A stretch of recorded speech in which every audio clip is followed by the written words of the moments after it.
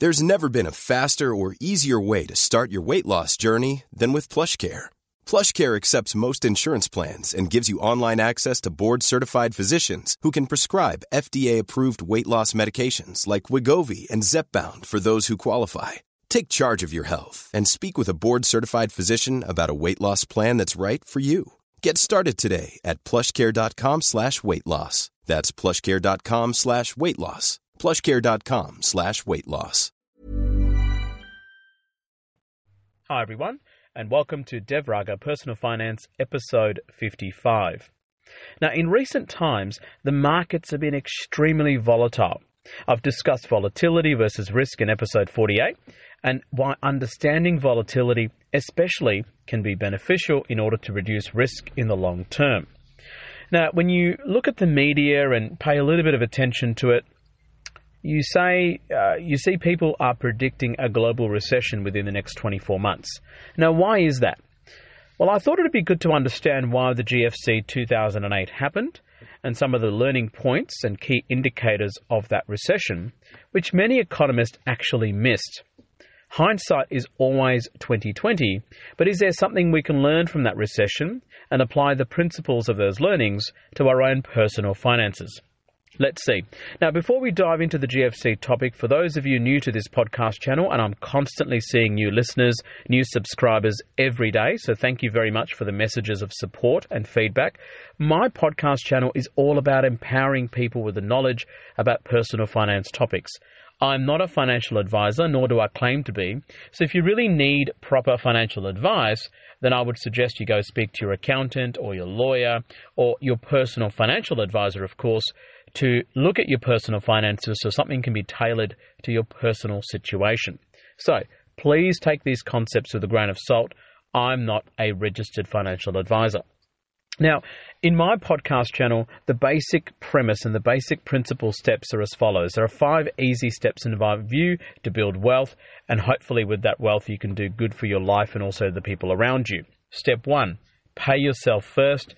Try and save at least 20% of your after-tax income and put it aside. Step number 2, save it and invest it, hopefully in low-cost investments like ETFs or index funds, so that fees don't become a big killer and take a significant portion of your growth and capital appreciation of those investments that you have. Point number 3, always reinvest dividends. Never cash them out, particularly when you don't need them, and try and reinvest the dividends in those investments that you have and do it for the long term. Point number 4, what does long term mean? In my view, long term is at least 20, 30, 40, or if you start really early, even 50 years of your life. You'll be amazed how much compounding happens in that period of time. And point number 5 is always try and automate the process. You find that if you automate the process, the chances of you making a mistake, the chances of you forgetting to invest, and the chances of you spending that 20% money that you've so generously saved over those years is going to be extremely low. Now, if you did this 5 steps, in my view, you're likely to end up with more wealth than you could have ever imagined to have. And with that comes responsibility, of course, and the opportunity to better your life and also the people around you. Now, before we go on to the main topic of the GFC, I had a question recently about what do we do with the 20% pay yourself money if we have consumer debts? Now, if you have non-mortgage debt, consumer debts, personal loans, credit cards, car loans, I really hope you don't. But unfortunately, if you do have that, it makes no sense to take 20% of your after-tax income and investing it, because your long-term investment, you're probably going to get about sort of 6 to 8% in the long term. But if you've got a consumer debt that's draining 16, 17% in interest rates per year, then you're actually losing money. So if you've got consumer debts at significantly high interest rates, save your $1,000 emergency fund and work very, very hard to pay off those consumer debts, because essentially, if you have a 15% interest rate on a car loan, then you're wasting 15% and putting it into the bin. And to achieve a 15% return in the market is going to be very difficult in the long term consistently. So make sure you pay off your consumer debts first Once you've done that, you've accumulated some emergency funds of 3 to 6 months, then pay yourself the 20% money, then invest that 20% after-tax money for the long term. Hopefully that clarifies it, okay? There's no point investing for a 6 to 8% return when you've got consumer debts draining at 12, 13, 14, 15% per annum of interest, okay? Now to the main topic. What caused the GFC? How did it unfold? And what has been the response? And where are we at in 2019? I'll try and put an Australian context to this question. So let's dive deeper into these subtopics to learn about it and how to protect ourselves from another disaster. So what caused the global financial crisis? There are 3 key reasons why the GFC happened. Number 1, when the economy was booming, there was excessive risk-taking by mainly American banks, which spread across the whole world.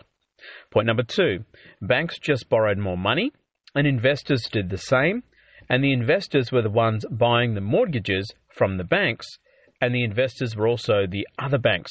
So banks were investing, on each other. And of course, some of that spread outside of America, where overseas banks and financial institutions got into this bad practice of borrowing more money.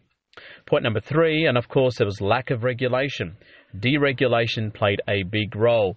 Now, President George Bush II deregulated the economy significantly.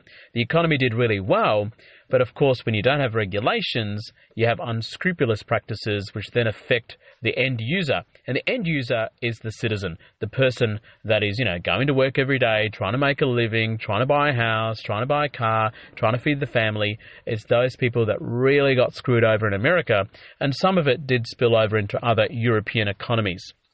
Now, point number 1, good macroeconomic environment led to excessive risk-taking by American banks. Now, what does that mean? It means that after the tech bubble in the year 2000, the American economy and most of the global economy had a number of successive years of rising economic conditions. Economic growth was strong, stable, and rates of inflation was extremely low. And unemployment was very, very low because businesses were booming, they were employing more people, spending money on their businesses, hiring more people, etc., and the cycle just continued. In Australia, this was John Howard, one of our longest-serving PMs ever. It was his time to shine. Australia rode the mining boom during this time, particularly between 2000 and 2008, 2009.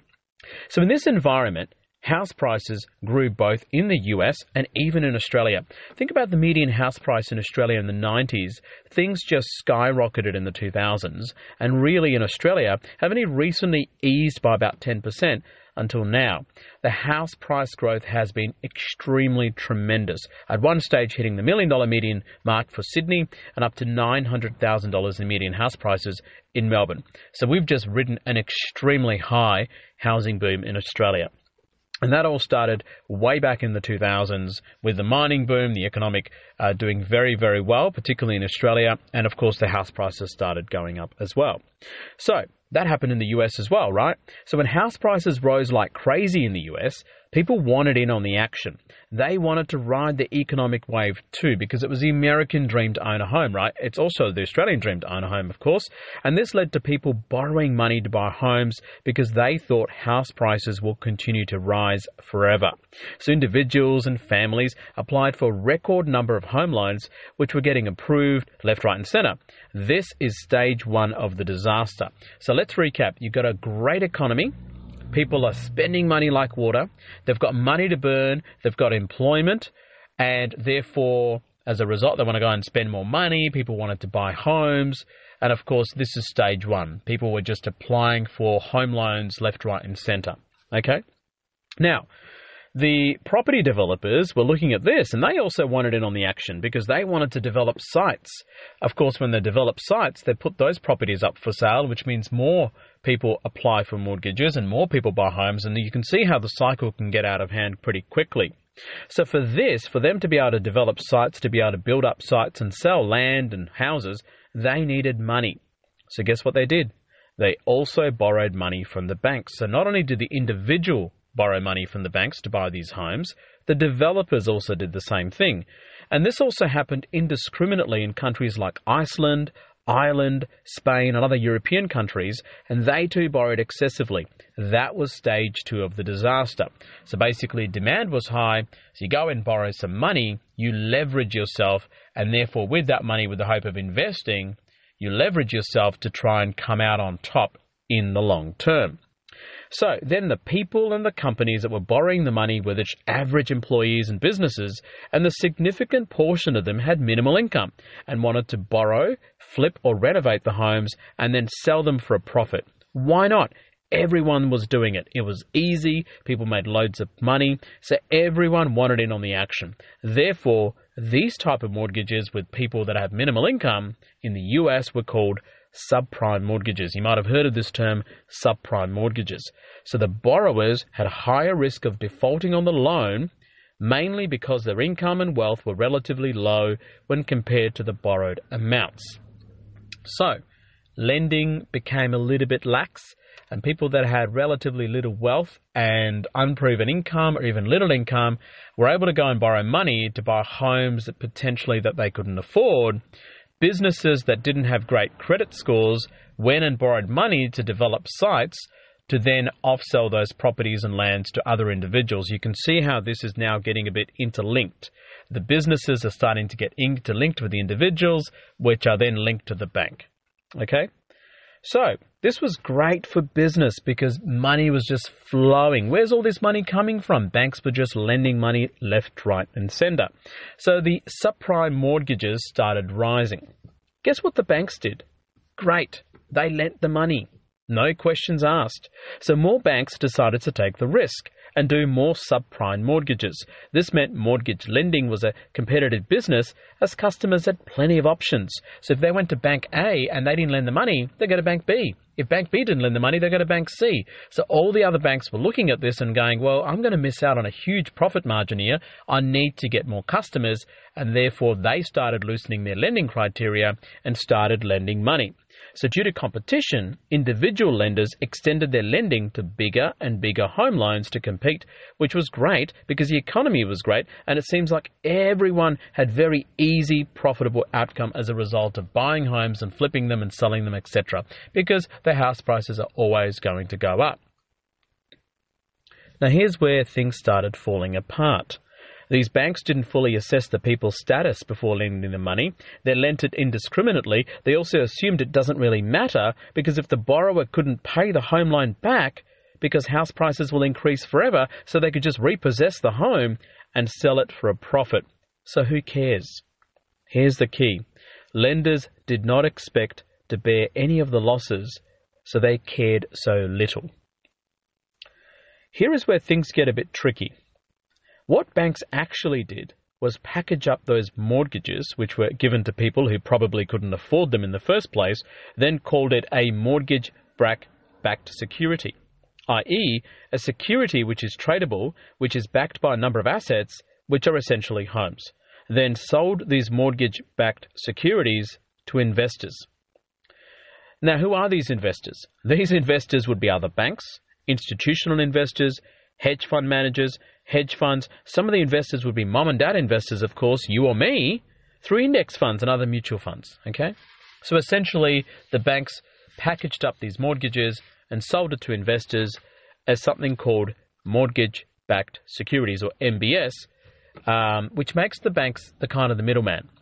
So in other words, if you're an individual, you apply for a home loan to a bank, you get the home loan and the bank lends you the money, then of course the bank has 1,000 of these such mortgages. They're lending to 1,000 different people. They just package it up and make it into this financial instrument called a mortgage-backed security, which means the security is now backed by the homes, 1,000 homes that these people apparently own because they're paying repayments. And investors see that and go, I'm getting interest rate on these mortgage-backed securities, so therefore I'm going to invest in that. And you can see how this kind of becomes cloudy. Your mortgage kind of gets translated into this other financial product, which is now not really a mortgage. So this kind of happens quite frequently in the financial world.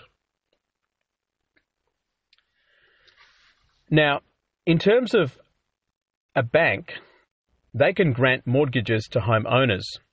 Then they can package up hundreds and thousands of these mortgages into a mortgage-backed securities, as I've discussed before, and they can sell it to investors. Investors would then buy it and essentially will get interest payments on the MBS, similar to coupon payments for bonds, for example. We've covered bonds in episode 53. This way, the investor who buys the mortgage-backed securities indirectly, they become the lender, but the key is the investor doesn't know the ins and outs and details of each individual mortgage within that mortgage-backed security. So in other words, a mortgage-backed security might have 1,000 different mortgages, but the investor doesn't know the ins and outs of each of those mortgages, so therefore they just invest in the MBS. They kind of don't know the whole story within it. So investors thought they were buying MBSs which were relatively low risk because it was assumed most loans would get repaid. Remember, the economy is doing great and everyone's employed, and the institutional investors included banks from America, some Australian banks, and of course a lot of European banks. So in summary, the economy was good. Deregulation played a role. People borrowed money because house prices always went up, and the people who borrowed money probably couldn't afford those homes and those mortgages, and banks were competing to lend more and more money out.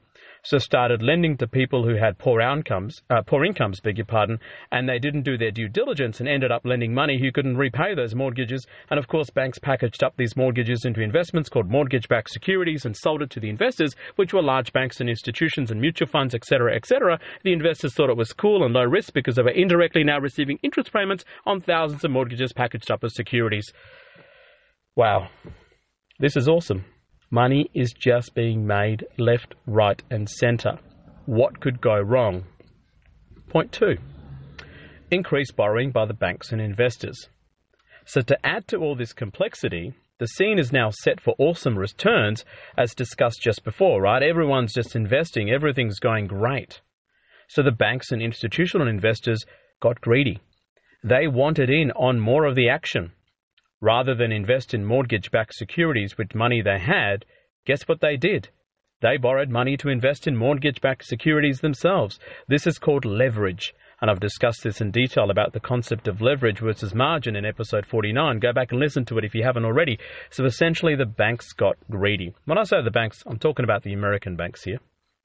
So leverage magnifies your returns, right? So as the markets and the economy is great, unemployment is low, and people are just investing left, right, and centre, and banks are just selling these mortgages and packaging them up into MBSs, inflation is at record lows. That's fantastic. So leverage magnifies returns. In an economy that's booming, leverage just makes you more money. This led to point 3, regulation and policy problems. Regulations were really non-existent and not monitored. They were too lax. So when the processes discussed before happened over and over and over again, people weren't scrutinising these mortgages. They weren't scrutinising these mortgage-backed securities. They weren't scrutinising the banks that were lending, and they weren't scrutinising the banks that were borrowing. These basically just happened, and people didn't worry about it because house prices always go up, right? Mortgage-backed securities became more and more complex and more opaque and very hard to follow. Then what started happening was fraud started happening, basically outright fraud, where banks lent money to people who didn't exist, dead people, people who had no jobs, no incomes and no prospects financially, and also had introductory interest rates which were low and then skyrocket after a few years, which borrowers didn't read the fine print to find out or figure out. I have to say this didn't happen too much in Australia. We are mainly talking about unscrupulous practices in the United States, which affected the entire world to some extent, but this sort of unscrupulous practices kind of didn't happen in Australia, although the latest Royal Commission may change your mind on that. So essentially, investors were being overpromised on the safety of mortgage-backed securities. And that investor might have been other institutional investors, but that could also be mum-and-pop investors like you and me in index funds. So what happened next? How did the GFC unfold? This sort of sets the scene for the GFC, but how did it actually unfold?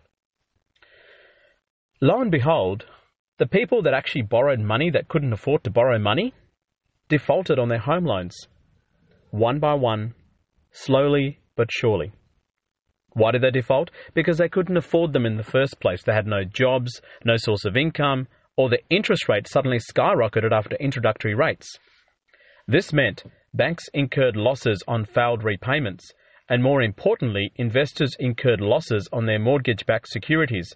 Suddenly, the assets which were backing the securities started to be worthless. House prices declined sharply and very quickly over a period of several months.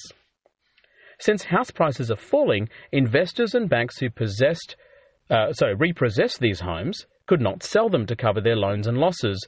Remember, investors borrowed money to invest in mortgage-backed securities. Therefore, this meant they defaulted on their loans, called margin loans, and had to sell other assets to cover loans. The cycle was fierce, and then it became a snowball effect, and ultimately, the owners of these properties were kicked out as one by one they got foreclosed on. Now, in Australia, these are called mortgagee auctions on homes. You can actually do searches on mortgagee auctions and try and capitalise on it. So investors got spooked. As people couldn't pay their home loans, and of course banks repossessed these homes, and there are a lot of homes on the market, supply and demand, homes weren't getting the rates that they would have gotten had they sold if their demand was very high. The house prices started falling, and of course investors got spooked because investors weren't investing in individual mortgages, they were investing in mortgage-backed securities. Now the securities are not being backed by the mortgages because the mortgages are losing value, and of course people are not paying them and they're losing interest. Things are getting very complex. So now investors started saying, well, I don't want my MBS. I wanted to sell my existing MBSs, MBS meaning mortgage-backed securities. So this further reduced the value of MBS.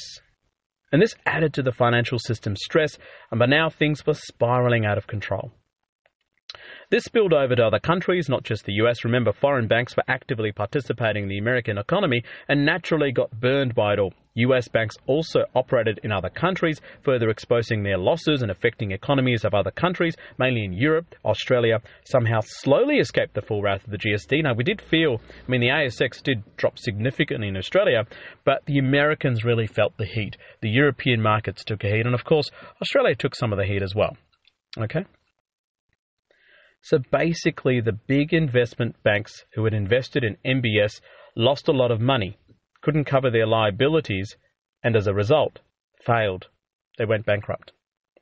This eventually triggered a massive panic attack on the stock market, and of course, the rest is history, right? We all know what happened after when the banks went slowly down.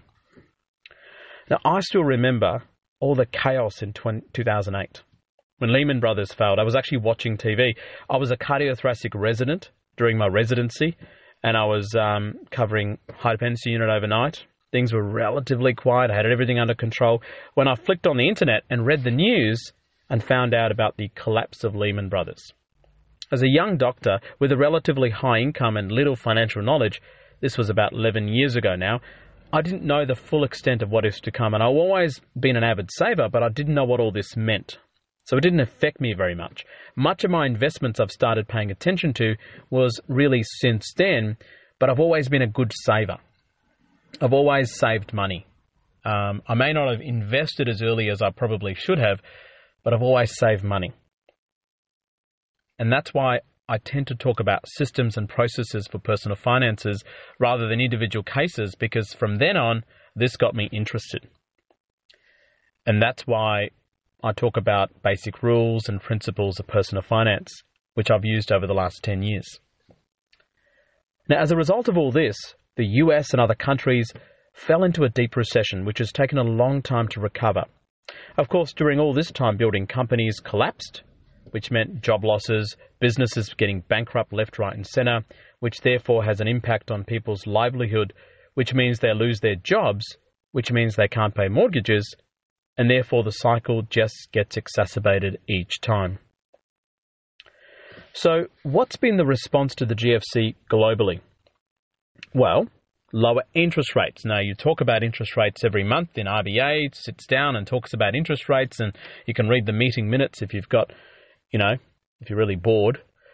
But essentially, the central banks around the world lowered their interest rates. Why? Because lower interest rates stimulate economic growth.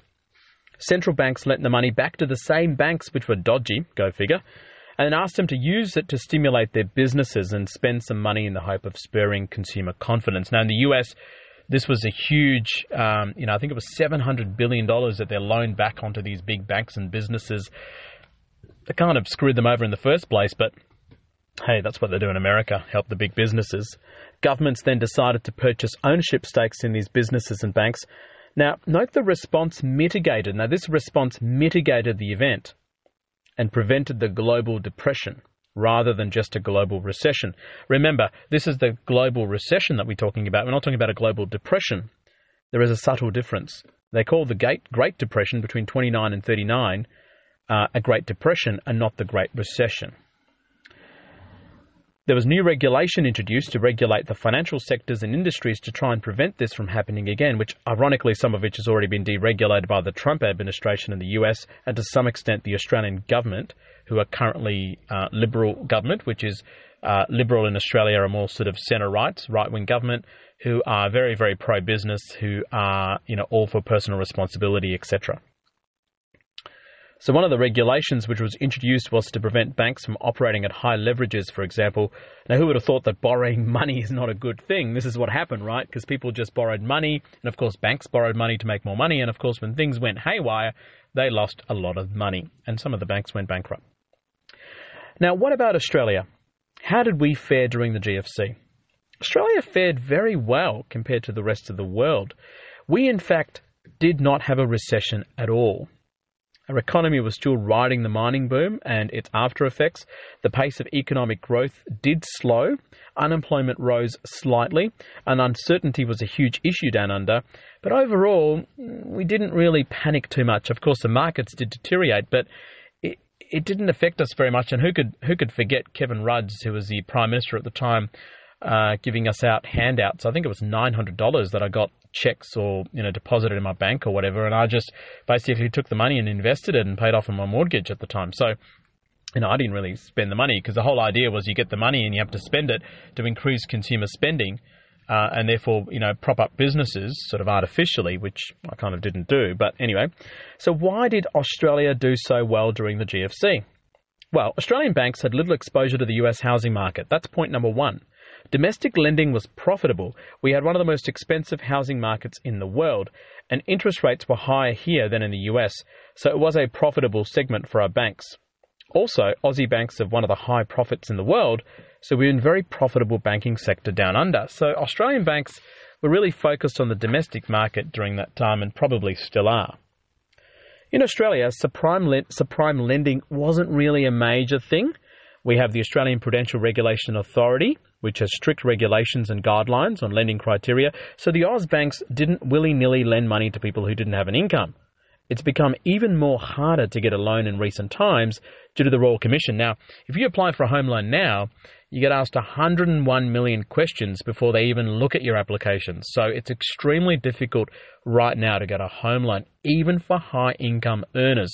I've got a lot of high-income earners in my friendship circle. Many of them are in the health professional space, and they sometimes are struggling to get home loans or to provide the evidence that their income is actually high enough. So it's lending standards are becoming quite tight in Australia.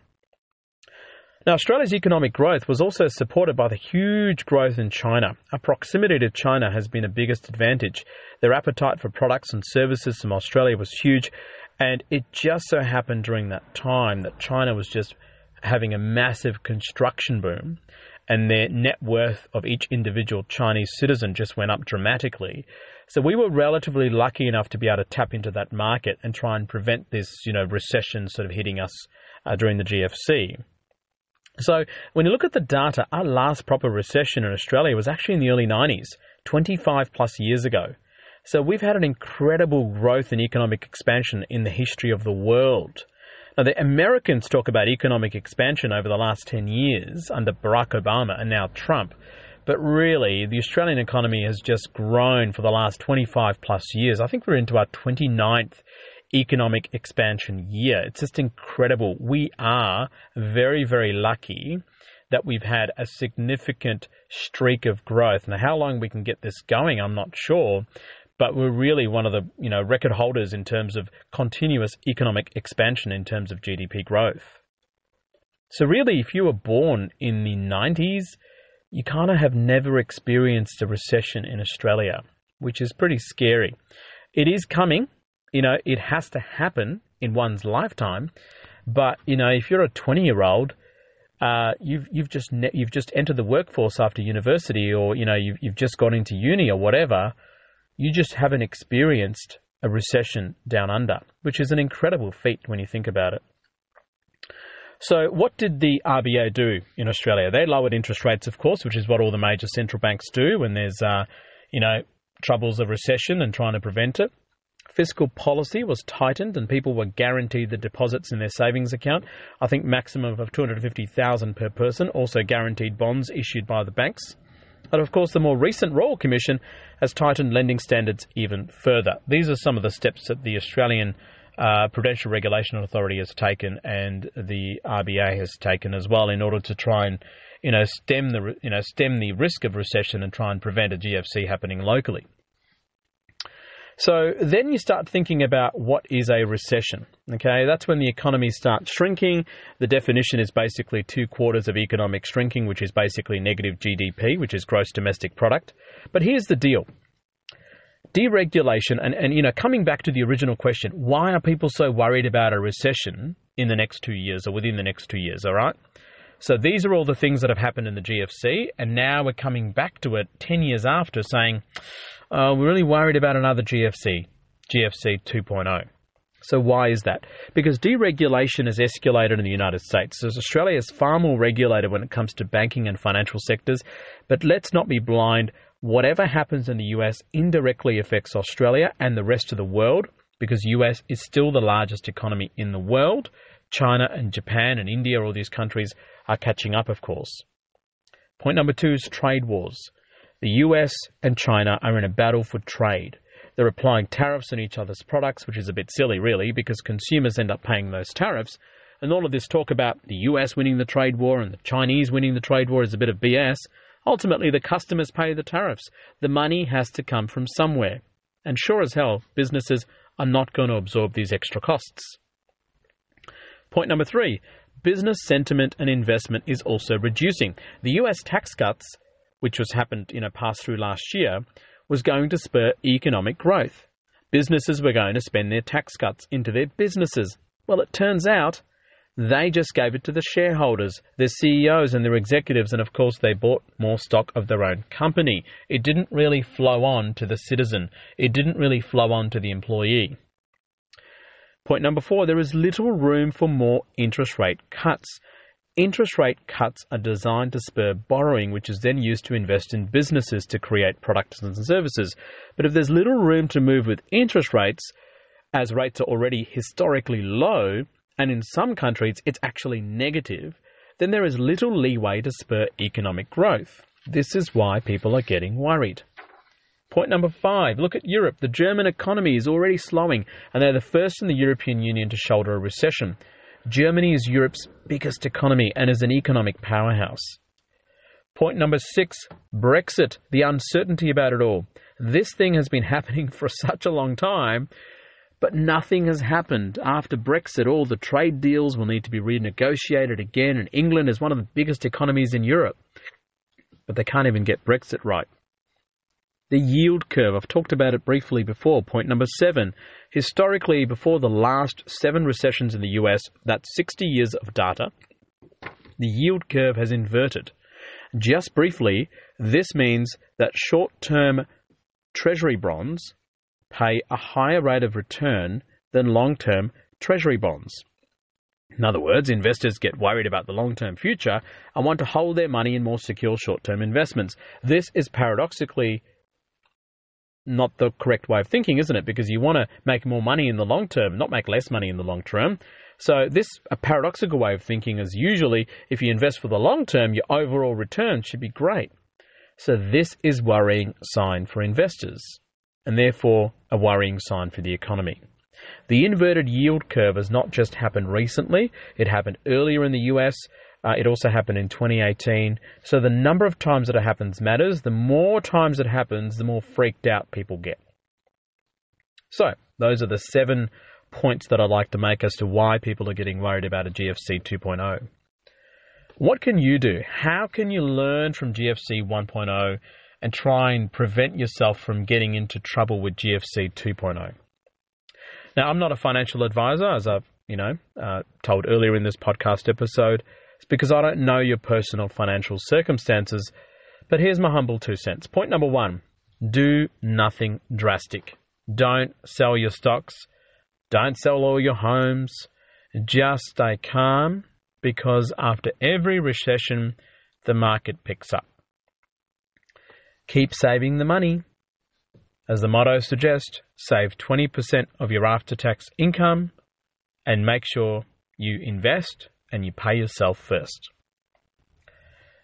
Reduce your consumer debt as much as possible. Avoid consumer debt. In fact, reduce all debt as much as possible. If you don't have consumer debt, pay off your mortgage, because debt puts you at risk during times of recession and during tough economic times. Keep investing. Don't stop investing. And always reinvest dividends. Always.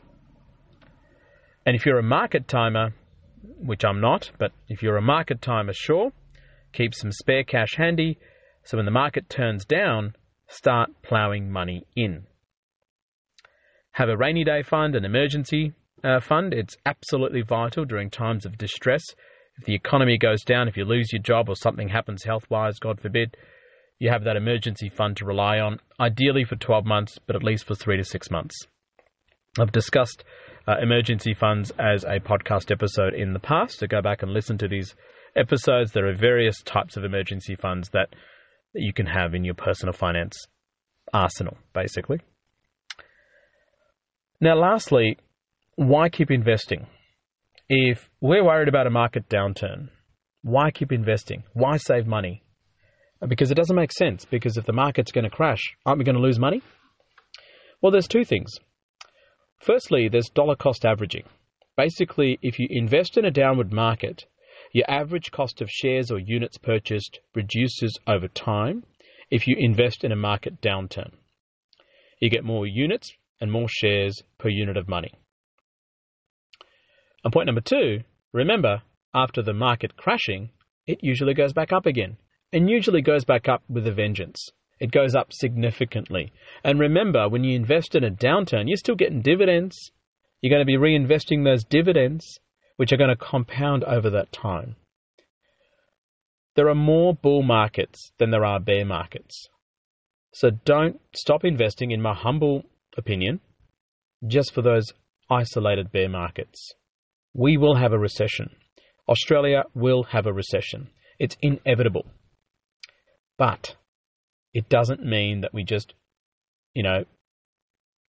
become stressed and just do silly things, do nothing, don't do anything drastic. That's about it. This is episode 55. There are a number of lessons to be learned from the GFC 1, and there are a number of mitigating things that you could do to ensure GFC 2 doesn't affect you much. The principles are the same. Spend less than what you earn, save, pay yourself first, and invest and reinvest dividends, and always automate it for the long term. Long-term investing is the key. So if you're a millennial that has never been in a recession, now is the chance to prepare for one and get your finances in order. Now, school holidays are coming up, which means I'm going to take a bit of a break. So I'm not going to be releasing one episode a week, which I've tried to do this year as much as I possibly can. And I really appreciate the support that all of you have showed me. I'm going to take a couple of weeks off, just chillax a bit, because I think next week is school holidays for some schools in Melbourne. So I'm going to take a couple of weeks off, just chilling out with family and friends. And of course, I'll come back after the school holidays. I've got more topics lined up as well. Now, this is Dev Raga, Personal Finance, episode 55. Thank you very much for listening and supporting the channel. And until next time, stay safe. Mom deserves the best, and there's no better place to shop for Mother's Day than Whole Foods Market. They're your destination for unbeatable savings, from premium gifts to show-stopping flowers and irresistible desserts. Start by saving 33% with Prime on all body care and candles. Then get a 15-stem bunch of tulips for just $9.99 each with Prime. Round out Mom's menu with festive rosé, irresistible berry chantilly cake, and more special treats. Come celebrate Mother's Day at Whole Foods Market. it. Hi, I'm Daniel, founder of Pretty Litter. Did you know cats tend to hide symptoms of sickness and pain? I learned this the hard way after losing my cat, Gingy. So I created Pretty Litter, a health monitoring litter that helps detect early signs of illness by changing colors, saving you money and potentially your cat's life. Pretty Litter is veterinarian developed, and it's the easiest way to keep tabs on your fur baby's health right at home. Go to prettylitter.com and use code ACAST for 20% off your first order and a free cat toy. Terms and conditions apply. See site for details.